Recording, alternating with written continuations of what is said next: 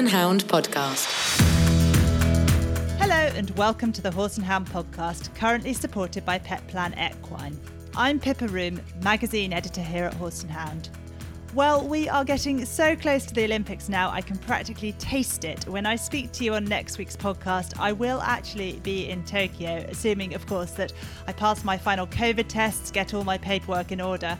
It is such a nerve-wracking time for riders. Obviously, horses in quarantine now. Some of the horses starting to fly this week. And everybody's just on tenterhooks, making sure that horses are fit and they do board that plane. And of course, extra uncertainties with all the tests that riders and everyone else flying out is having to take this time as well.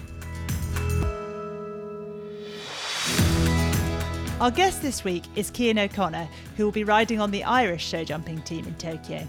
He talks about how he approaches such a big event. You know, any championship, particularly the Olympic Games, is about being able to deliver on the big day. Is my horse fit? Is he healthy? Have I jumped enough? How's his rideability? What areas do I need to improve on? And then you go and you treat it like another event, but you up your own game as a rider.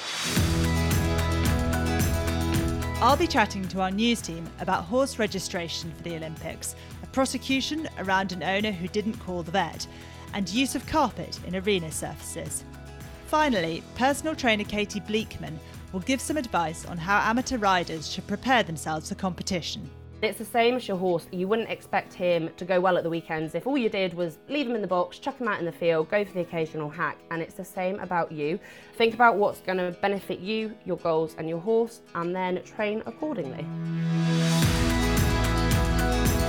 More from Katie later. For now, put on your helmet and let's get started.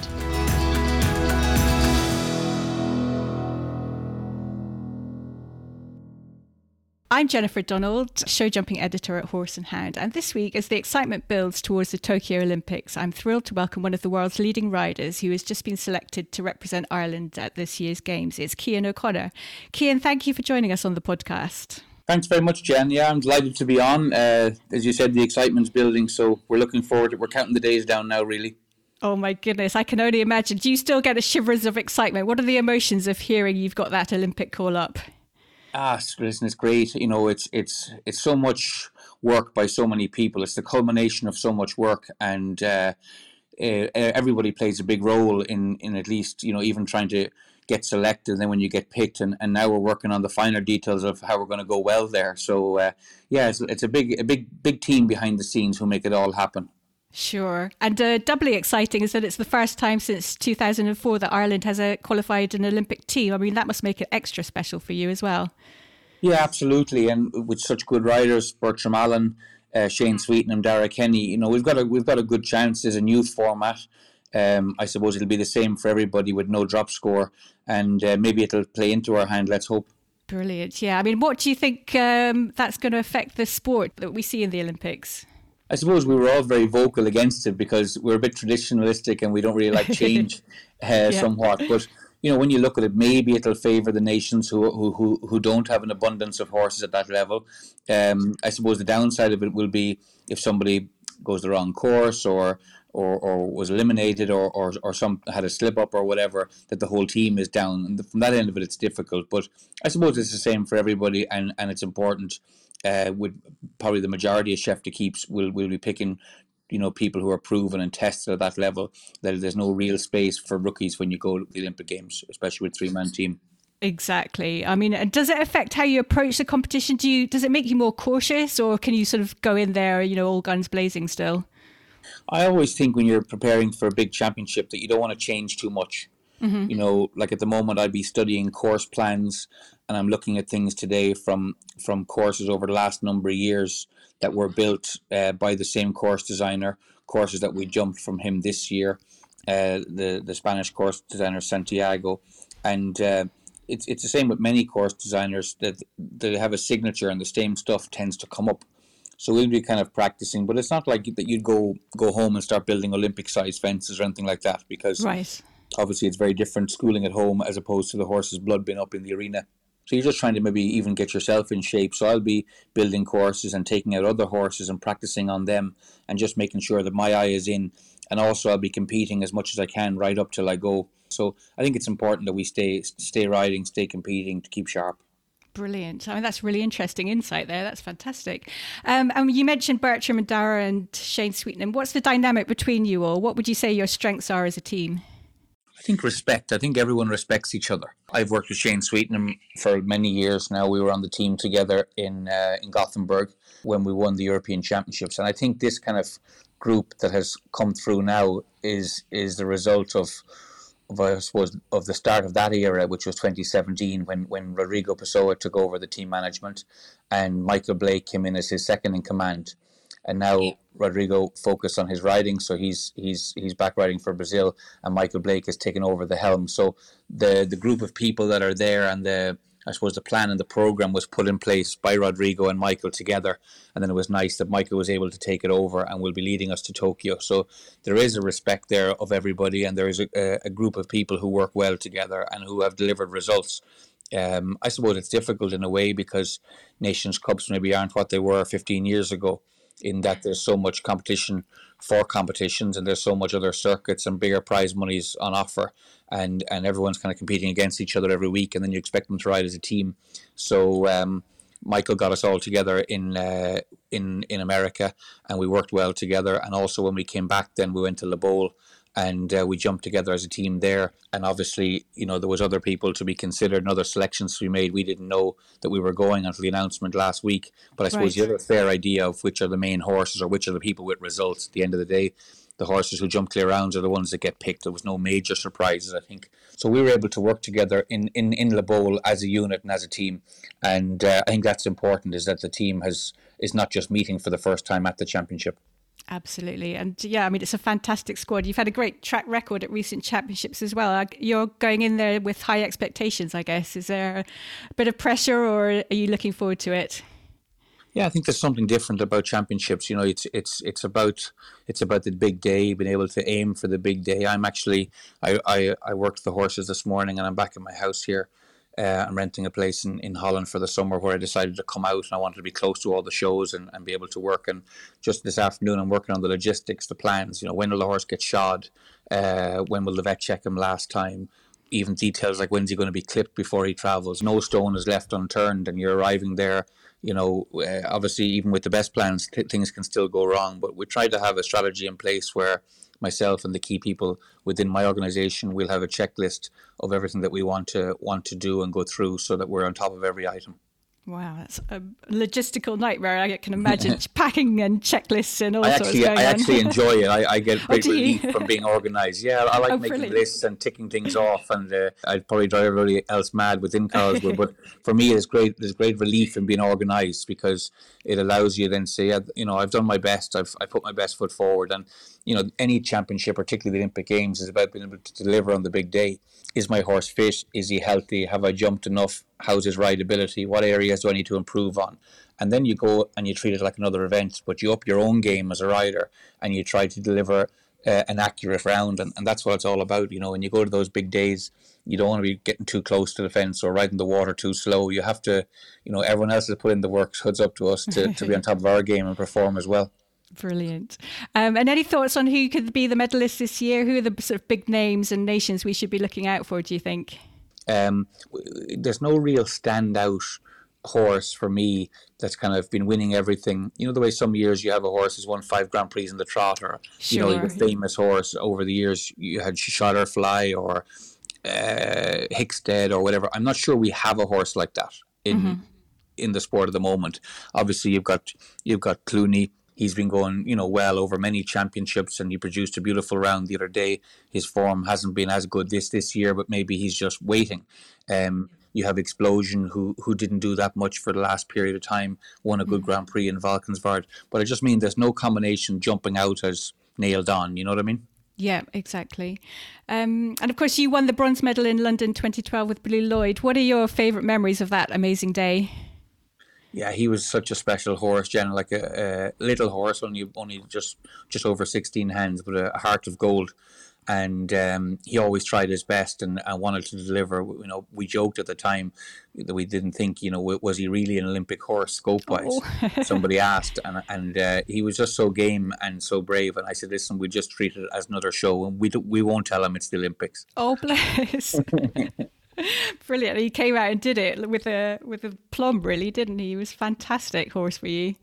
Yeah, that was special, and special to do it in London. I mean, London has been lucky for me. I love jumping in England, and we jumped in Olympia over many years, had plenty of successes there with great horses. So to do it in London for us was fantastic. It's as close to home as it's probably been Olympics for us. Yeah.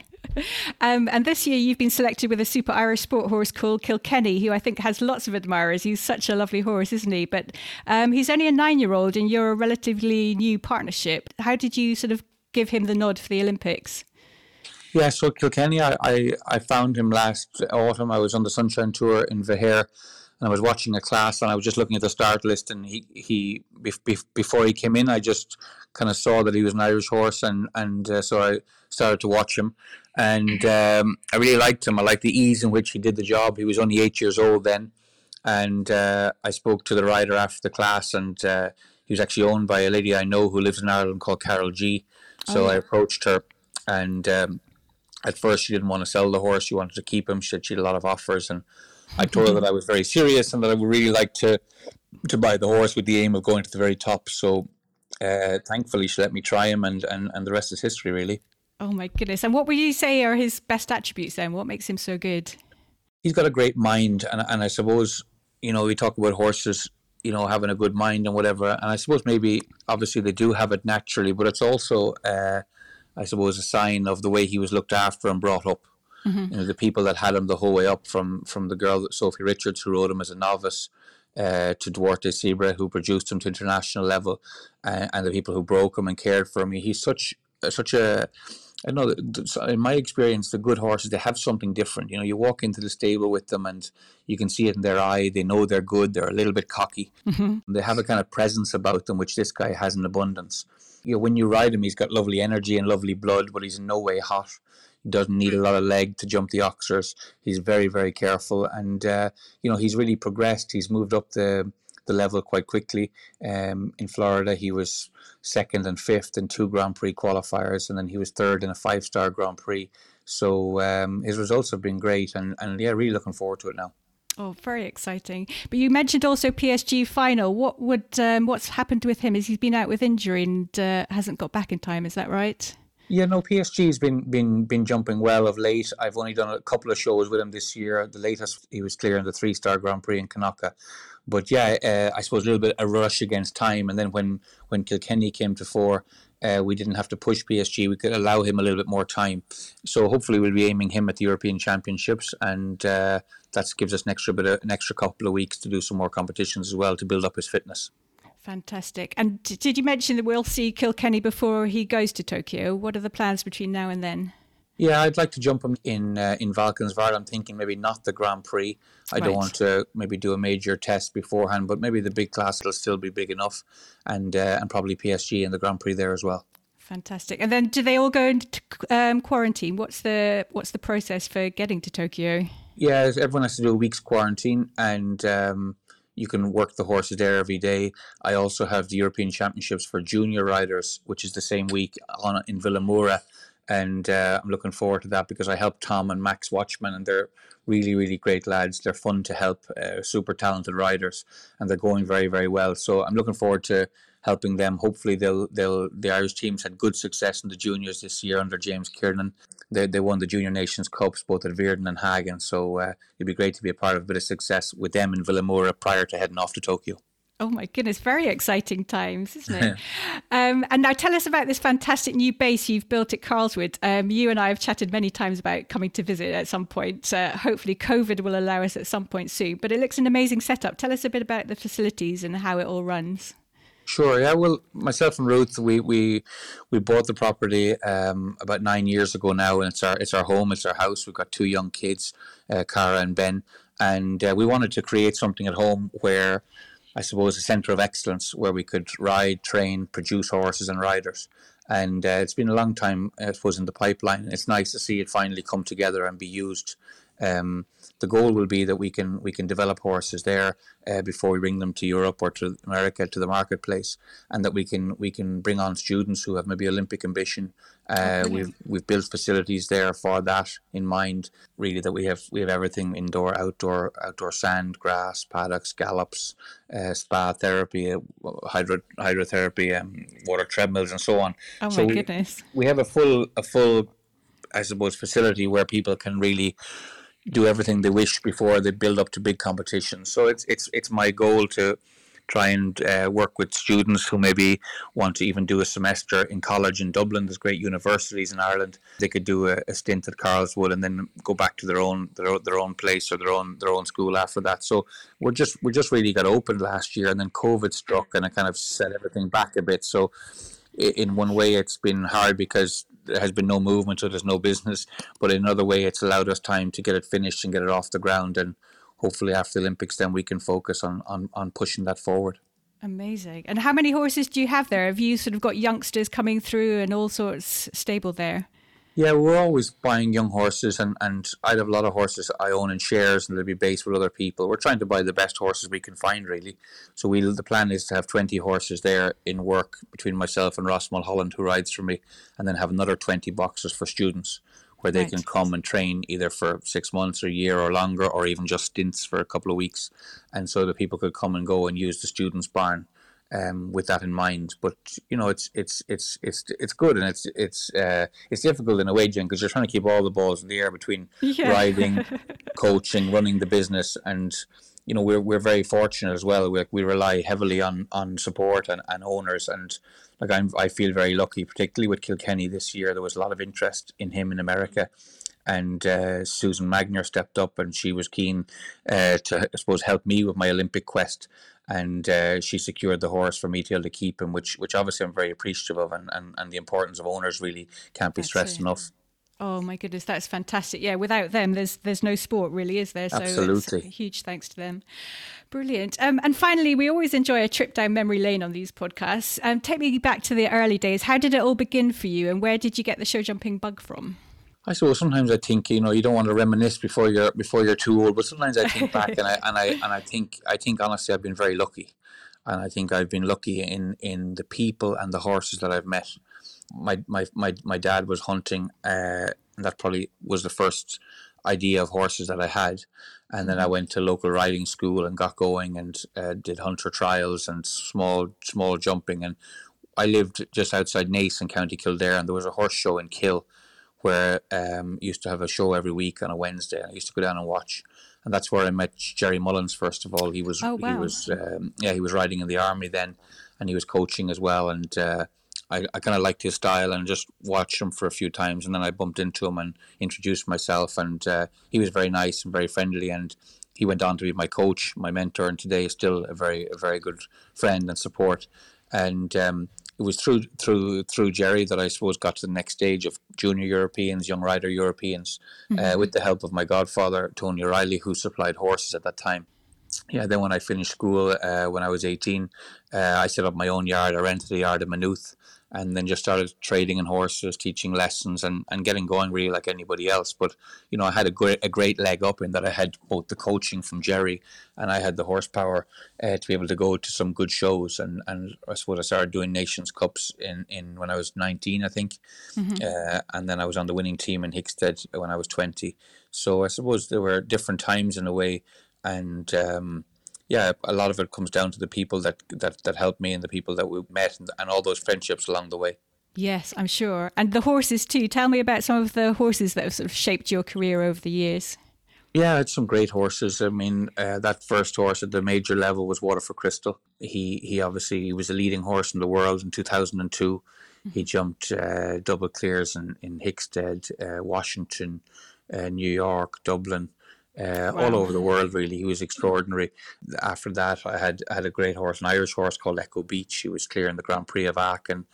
I had a horse called Ran Corrado that he was second in the World Cup, and he won the Grand Prix in Olympia the same weekend. Oh yeah. As well as the Grand Prix in Lyon and Basel and Chantilly. He was an amazing horse. And then subsequently after that, I suppose the people would have great affinity with Good Luck. He was an extraordinary horse.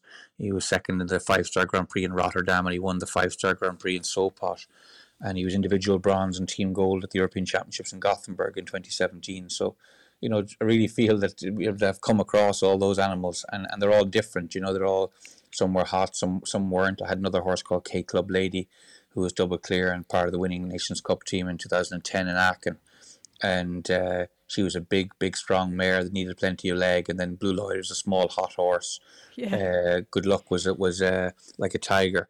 He was aggressive in front of the jumps. He was a fantastic jumper. So there was all different horses really that required different training.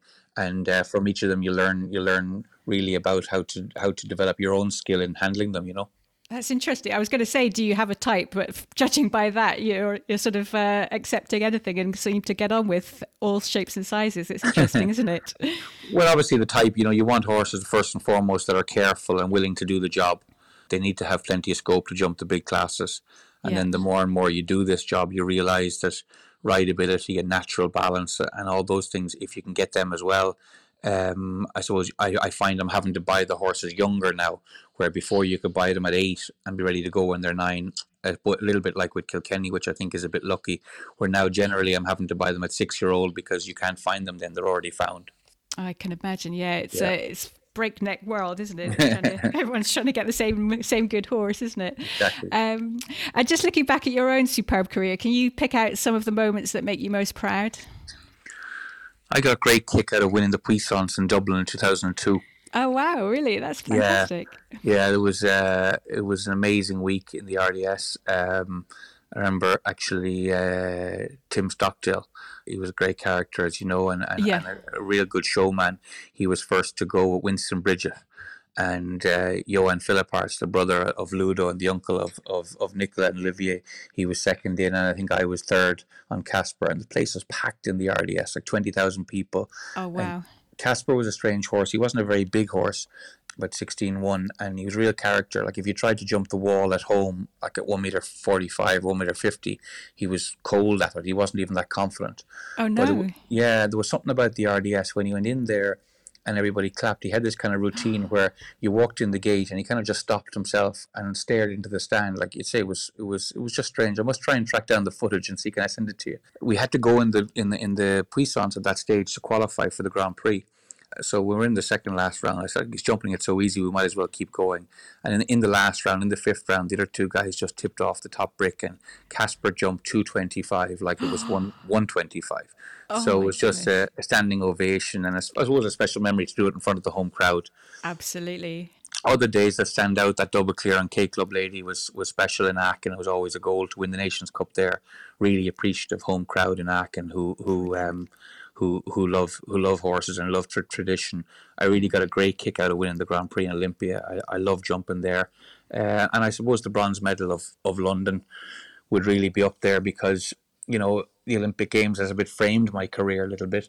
And to get back there 8 years later after Athens, and I suppose I felt great pride and, I suppose redemption and a sense of relief from my family. And there was a great sense of occasion for everybody involved.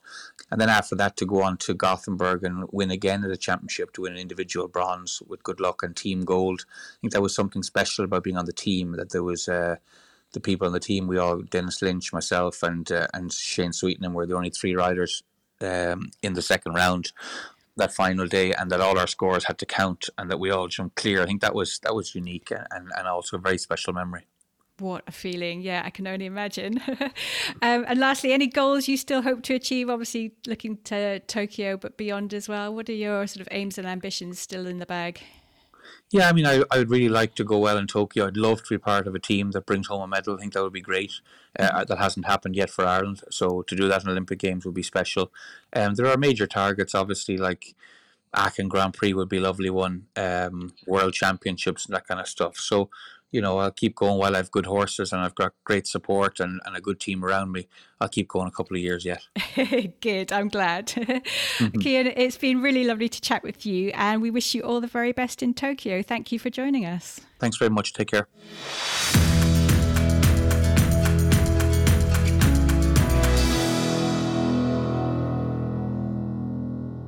So I'm joined today by all three members of our Horse and Hound news team. First of all, it's hello to our news editor, Eleanor Jones. How are you, Eleanor? Yeah, all good, thank you. Getting very excited about the Olympics coming up. I'm quite into football as well, so I've been watching the Euros. But yeah, it's all about the Olympics now. Very exciting.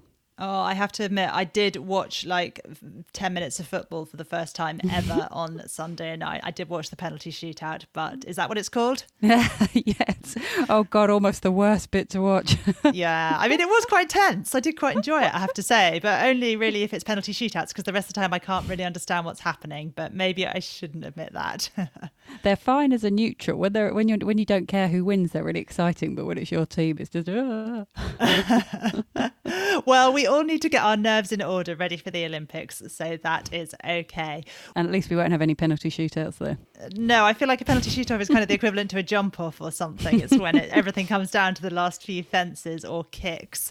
But I am also joined today by our senior news writer, Lucy Elder. How are you, Lucy? I'm very well, thank you, Pippa. I've been at Bolesworth all week, which has been a brilliant show, busy show, but yeah, some great jumping up there. Yeah, Lucy has been reporting at the Dodson and Horrell Bolesworth International Horse Show, to give it its full name, last weekend. Lucy, what happened up there? Who were the big winners? Oh, some brilliant sport up there. I can't tell you how nice it was as well to be watching show jumping in real life again. And Bolesworth, if you've not been, it's such a special arena. It's in the most beautiful setting in Cheshire, and it's like an amphitheatre, and it's got a moat around the arena, and there's all these people enjoying, picnics and whatever, and watching the action.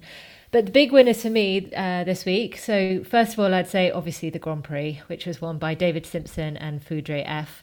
They were the only combination to finish on a 0 score, so really exciting jump off. Quite an interesting jump off, actually, because the time was so influential in the first round, and it forced quite a few people to make mistakes. They took the top 12 through, but not everyone was on a 0 start score, which makes the jump off quite different, really. But he was, the absolute worthy winner, the only one on a 0 score, and really exciting there.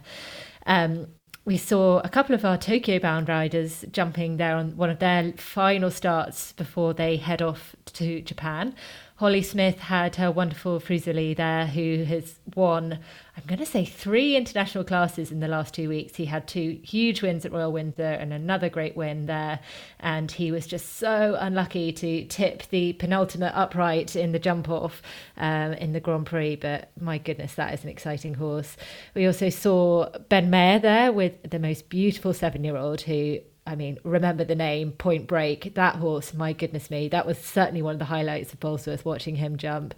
And actually the 7-year-olds was one of my favourite classes across the week, because we saw a lovely mare, Four Fields Dark Maxim, who evented, and she actually went to the Young Horse Eventing Championships as a 4 and a 6-year-old, and there she was winning as a 7-year-old in a really quality field in show jumping. So that was a nice one to see. And I also really like the look of a nice 7-year-old called E-Banking as well, who his connections told me that he'd been slightly overlooked by quite a few people. He'd been for sale for a while, and just look at what he's doing now. So that was great. And then just finally, I also, one of my favourite stories from across the week was Z7 Caratina, who won a big 3-star class with Georgia Tame. That mare had a 12-kilogram tumour removed from one of her ovaries last year, which they had no idea she was carrying around until she went off to have some embryos taken. And she's made the most wonderful recovery and is back absolutely on top form, has had some cracking placings, and then a big win at Bolesworth. So, no, really good week of sport. Oh, great, Lucy. It's exciting to hear all about that. And we have a full report in the magazine, which is out at the end of this week alongside this podcast. And also you were providing extensive coverage on our website, so you can catch up on a lot of those stories and many more there. Finally, we are joined today by our news writer, Becky Murray. How are you, Becky? I'm well, thank you. Just another quiet week at home, actually, but I've just been hacking out my girl Chloe. She's not typically a confident hacker, we'll say, so we've been building this up and trying to get her thinking more forward. So that's been a nice change for us both. And what have you been up to, Pippa? Well, Becky, I have mostly been taking my temperature and taking lateral flow tests, which is what you have to do if you're going to Tokyo. You're recommended you have to, for the 14 days before you go, take your temperature every day. And you are then recommended to take lateral flow tests every other day, building up to the compulsory PCR tests in the final few days. But I had a bit of a catastrophe this morning because the battery had gone on my thermometer.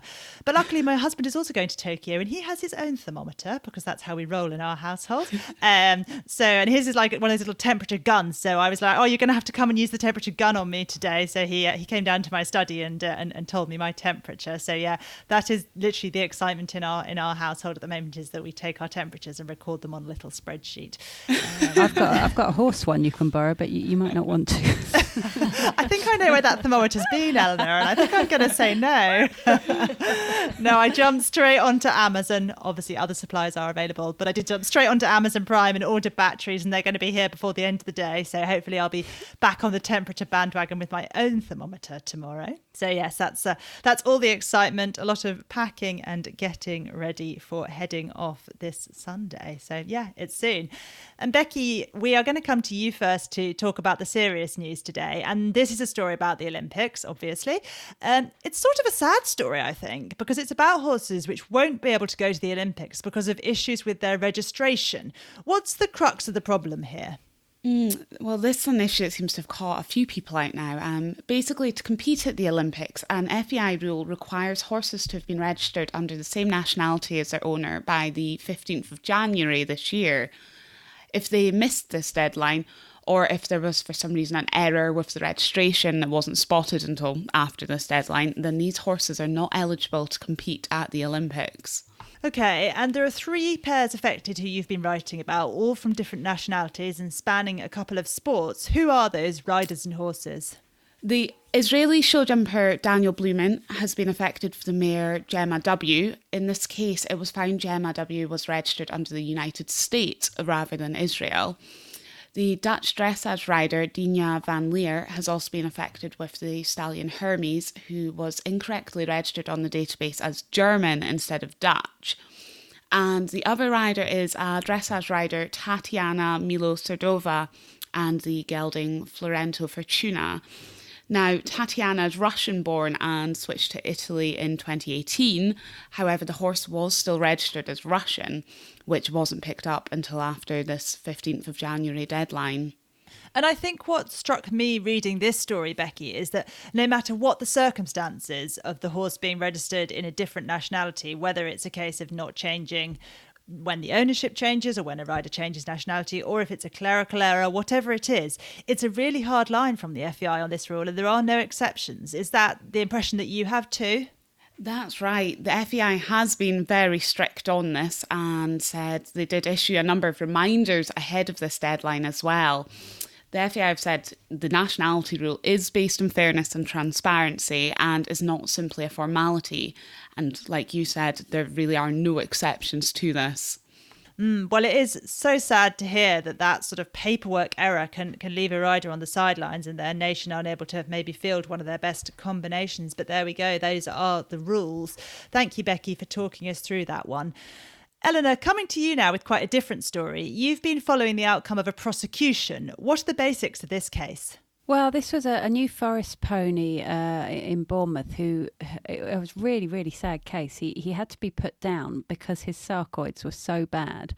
The RSPCA was involved in this prosecution. The inspector said, large areas of skin, loads of different sarcoids. The vet said they were up to 14 centimetres big, significant. They'd gone into the local tissue. A lot of them were rubbing on each other or on the horse's legs as it walked. And this poor horse was, the pictures they sent through, which we obviously couldn't use the worst ones either in the magazine or on our website because they were just horrific. You can hear oozing and pendulous, and then you see them and just awful. And what this owner had been doing is she'd mixed up a cream herself, and that's what she'd been using to treat them. And this is something, and you see it a lot on social media, people saying, here's a picture of my horse's sarcoid, or just my horse has got these sarcoids, and what should I do to treat them? And everyone will chime in saying everything from toothpaste to turmeric. And obviously it's just really don't do that, is the long and short of it. And this ended up then being a court case where she was then prosecuted for sort of failing to call the vet. Is that right? Yeah, so she was found guilty of one count of causing unnecessary suffering to this pony. And it's just a very extreme, but a very good reminder of why, that people shouldn't be treating these sarcoids themselves. Get the vet. And you did speak to some vets about the treatment of sarcoids. What were the messages that came out of that, aside from don't use homemade remedies? Yeah, well, I spoke to our horse and hound vet, Karen Coombe, who said, a good few key points. They're not saying, vets don't say we can always cure them, but if you get the vet when the sarcoid is still small, they've got a much, much better chance of being able to deal with them, and it's a more minor and probably a cheaper procedure than when they get bad. Also, they're like the tips of the iceberg, so what you see on the outside, there may be a lot more going on under the skin. She says it may not be a sarcoid, it might be a melanoma, it might be a hernia. And we also spoke to the British Equine Veterinary Association President Lucy Grieve, who said, these are skin cancer, treat them like that. If your doctor said, let's put some toothpaste or tie off your skin cancer with a hair, what would you think about that? And she said, a lot of the time the treatment can cause, the home treatment that is, can cause the tissue to be dehydrated temporarily, and it might look like it's getting smaller, but then a lot of the time they come back far more aggressive than they were in the first place, and that can make the tumour develop its own blood supply and just make it far more hideous than it would have been. Okay. And finally, what were the sort of sanctions in this case for the lady who was prosecuted? She was fined £120 and ordered to pay £200 costs. It's understood that the reason she wasn't banned was because of her previous good character. And since that incident had happened, she had looked after other horses and showed she could do that. Okay. Thanks, Eleanor. A sad and serious case there. Lucy, coming to you, you have been looking at a story about arena surfaces and carpet. What's this one all about? So this one, we kind of knew this was coming.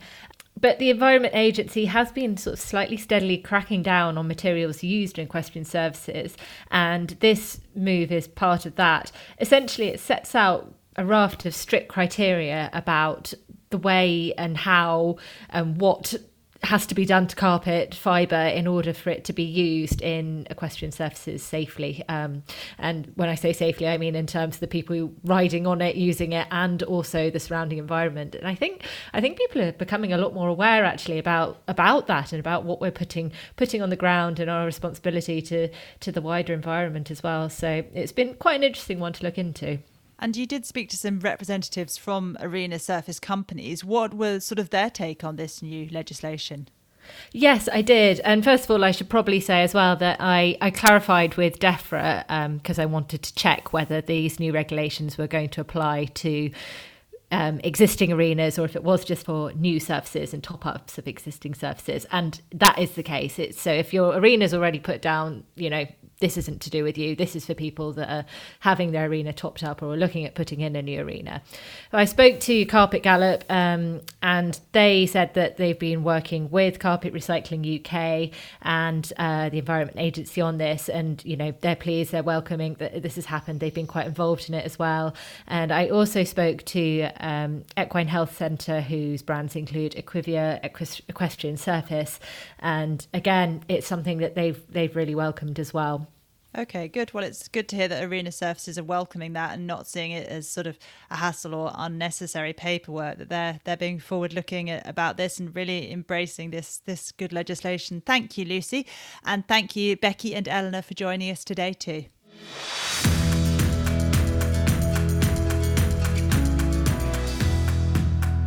The Horse and Hound podcast is currently supported by Petplan Equine. Known for their specialist equine knowledge, the team at Petplan Equine aim to offer their customers quality cover that you can rely on. Visit www.petplanequine.co.uk today to find out more about the horse and rider insurance that Petplan Equine provides. So now we're going over to a new expert for the podcast, and we are delighted to welcome Katie Bleekman, an online fitness coach and personal trainer who specialises in equestrian athletes. Katie has evented to a high level, winning Team Silver at the Eventing Pony Europeans, and now riders all over the world can use her online coaching programme, Event Rider Fitness. Over to you, Katie. Today's topic, we are going to be talking about fitness for weekend competitors with a full-time job. So obviously there's a lot of you out there that work full-time, you're doing 9 to 5 through the week, and then at the weekends you are taking your horses out competing or training, maybe playing polo matches, going eventing, jumping, whatever it is. And obviously your fitness is then going to be an absolute crucial element of your results at the weekend. So I often get asked by, I suppose, more amateur riders, how many times a week should I be training and what sorts of fitness should you be doing so that you are fit for the weekends and to be able to go out and compete at your best and kind of give your horse your absolute best as well. So, of course, like this is relevant and specific to everyone, and I get asked this a lot, but my advice would be you should be training somewhere between 3 to 5 times a week. But obviously you need to think about what level you're competing at and what discipline you compete in. What are your goals for both your riding and your fitness? Obviously, the higher the level that you're competing at, the higher your fitness should be. Obviously, if you're going to go round badminton, you're going to have to be a lot fitter than you would need to be and go and jump, say, a British novice, for instance. But equally, if you want to be out running 5Ks at the weekends or, you know, going out and doing triathlons, then you're going to have a higher level of fitness. So it's relative to you and your goals. You want to make sure as well that what you are doing in terms of your exercise and your training, you're doing for the right reasons. So obviously, of course, you want to be exercising to better your competing and to be able to ride better. But ultimately, and this should be like your kind of big end goal, it's about moving more and exercising so that you can live a healthier lifestyle, having more energy day to day, having longevity with your health and living the life you want. In terms of energy as well, like you're not just going to need your energy for your training and your fitness. Like if you think about how busy your day-to-day life is or how busy a weekend is or a competition day is, it's full on both physically and mentally. Equally, if you're mucking out in the week at say 6 a.m. in the morning, then running off to jump on the laptop at 8 a.m, working all day till 5, then going back out to either go for a run or go and ride, energy needs to be high. And this is where your fitness and nutrition comes in. The biggest thing to consider as well would be your why, and obviously everyone has a reason to exercise, whether that's badminton or being able to be fit enough to run alongside your kid, say at Pony Club Camp on the lead rein. You need to find your why and then connect with it, make a plan and then have a structure. And once you know that why, it's going to be so much easier to have a clear goal to work towards and then program your training as such. Obviously, it's knowing what to do comes next. So often another question I get asked is, should I be doing cardio or should I be doing strength training? And there's no right or wrong answer, but ideally you should be doing both. Again, it depends on what your goals are, what your discipline is. Say if you're show jumping, obviously there's going to be an aerobic demand as well as the strength and the physiological demands. So you want to make sure that you're hitting both areas. And when I say 3 to 5 sessions a week, I'd probably suggest that you structure like 3 to 4 of those more focused towards strength, but then at the end you include like a quick finisher, something like a 6 to 10 minute hit element that's going to kind of give you a good burst at the end, get your heart rate up, get your lungs working and challenge your cardio system. That's a great way as well if you're a bit time poor to kind of hit all those areas at the end of your session and get maximum like bang for your buck and get all of your elements in. You want to make sure that obviously what you're doing is effective for you and your training sessions target like all your areas. Another big consideration for riders, and this is something that comes up quite a lot, is will strength training make you gain muscle and will it make you heavy for riding? This is more specific to training females, but it's an important consideration for all and is a question I get asked a lot. So if you're concerned that you're going to get bulky when you start picking up weights, then you do not need to be. If you're scared of being bulky, you need to be doing some serious training. And the chances are that realistically, you're not going to be training 10 strength sessions a week. You're not going to be eating like 3,000 to 4,000 calories a day. And you're only going to look like a bodybuilder or a powerlifter if you train like them.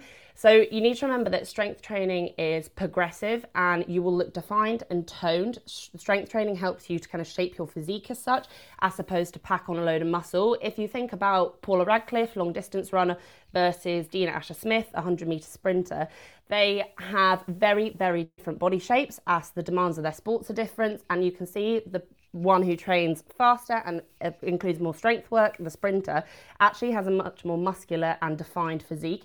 And that's what you need to remember. And for most of us who train 3 to 5 times a week, we're training more for fun than anything and for functional fitness to improve our health. So it's not going to be a consideration, and it's definitely not something you should be worried about. You obviously want to be aware that when you're competing, say you're one horse or maybe you've got 2 horses and you don't ride full time, it is going to be hard to keep yourself feeling fit enough and keep yourself physically and mentally stimulated for the weekends and ready to go out and compete. But equally, you want to make sure that you are riding fit, because obviously the weekends are for you. And now, I think we all know that entry fees are jolly expensive, whether you do show jumping or dressage or whatever your sport is. And I remember that when I was grooming a lot and equally I had one horse to compete, I had a very strong horse, I'd come back absolutely knackered from a show at the end of the day, and then I'd have literally zero energy, zero get up and go about me. And then the next day you try and go to an event, you try and ride a big heavy horse that's tanking you cross country, and I just didn't have the physical strength to be able to do it. If I had the physical strength that I now have 3 years ago and I was training like I do, it wouldn't have even been a bother for me. So it is really important to consider that when you are competing for fun, but equally you want to be competitive.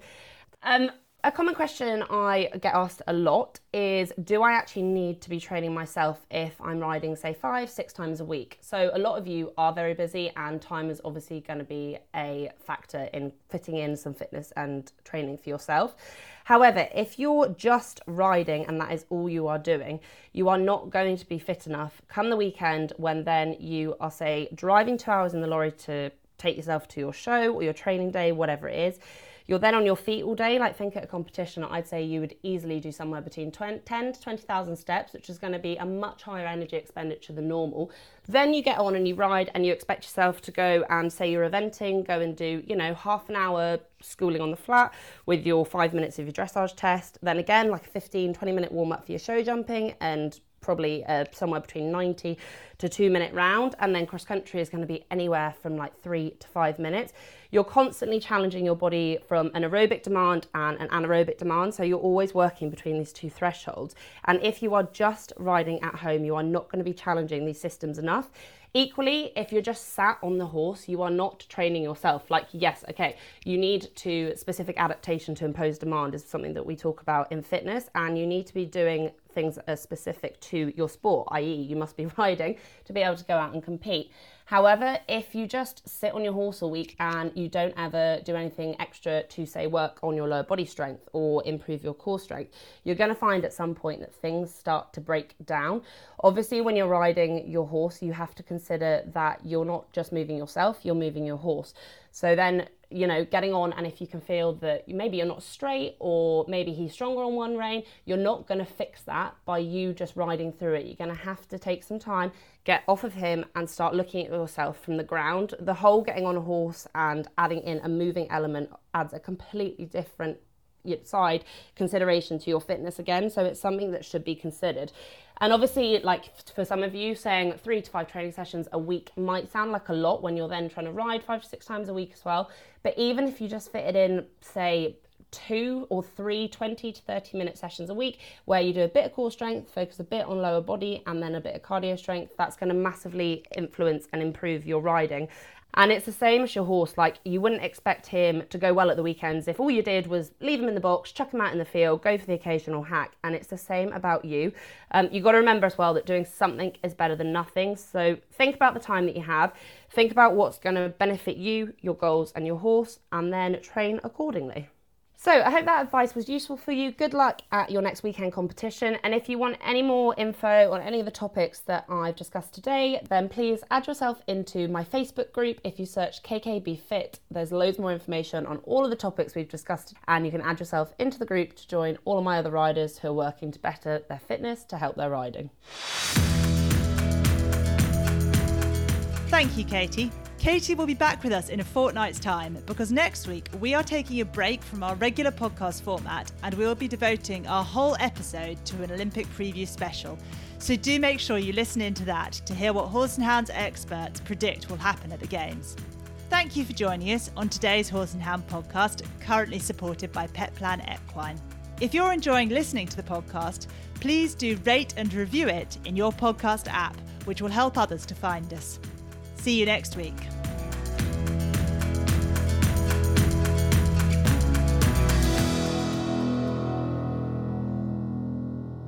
The Horse and Hound podcast is a Media Cage production.